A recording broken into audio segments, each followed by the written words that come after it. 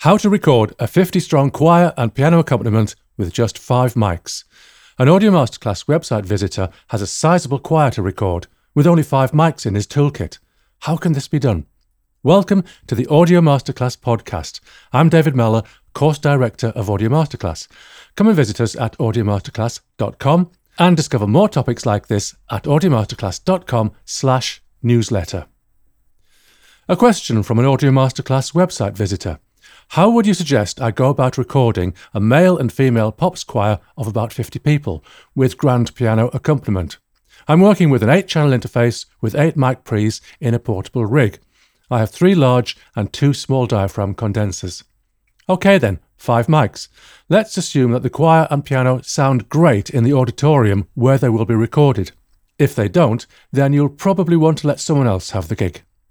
But if they do sound great, all you have to do is capture that greatness, and it really won't be too difficult. Firstly, the choir. There are 50 people in the choir, but this doesn't mean you need 50 microphones. 2 will do, 3 may be better. There shouldn't be any reason to need more. More mics generally lead to a more cluttered sound. You could, for instance, opt for the coincident crossed pair technique, where 2 microphones are positioned very close together, one pointing left and the other pointing right. For this to work properly, the choir should preferably be arranged into an arc of a circle around the mics. A 120-degree arc will be good. The mics should be at the centre of the circle so that all members of the choir are roughly the same distance from the mics. But suppose that the choir master doesn't like this idea and wants the choir in straight rows. Now, the ends of the rows will be more distant from the mics and therefore won't be picked up as well.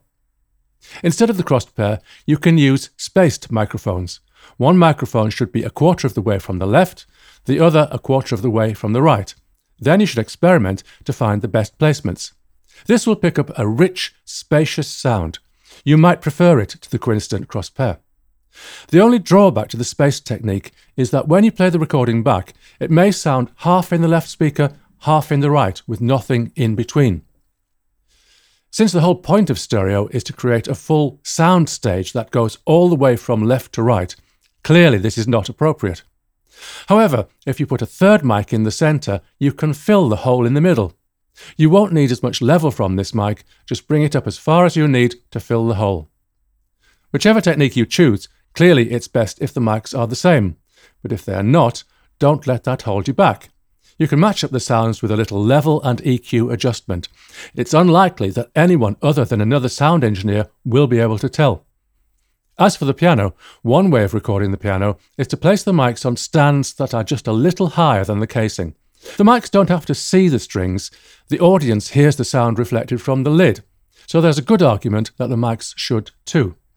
Place the mics about 60 centimetres, 2 feet apart, about 60 centimetres from the instrument, down at the end away from the keyboard.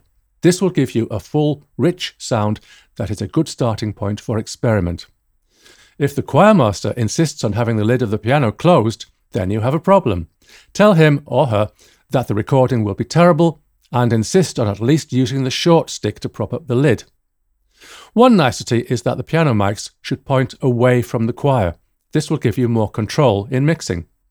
This will depend on the orientation of the piano, and you might choose to compromise the ideal position for sound quality so that you can gain more control.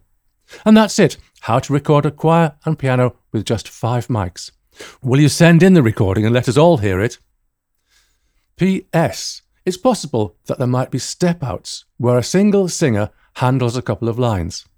In this case, it will be best to have that singer stand in front of the choir, facing towards the choir with their own mic.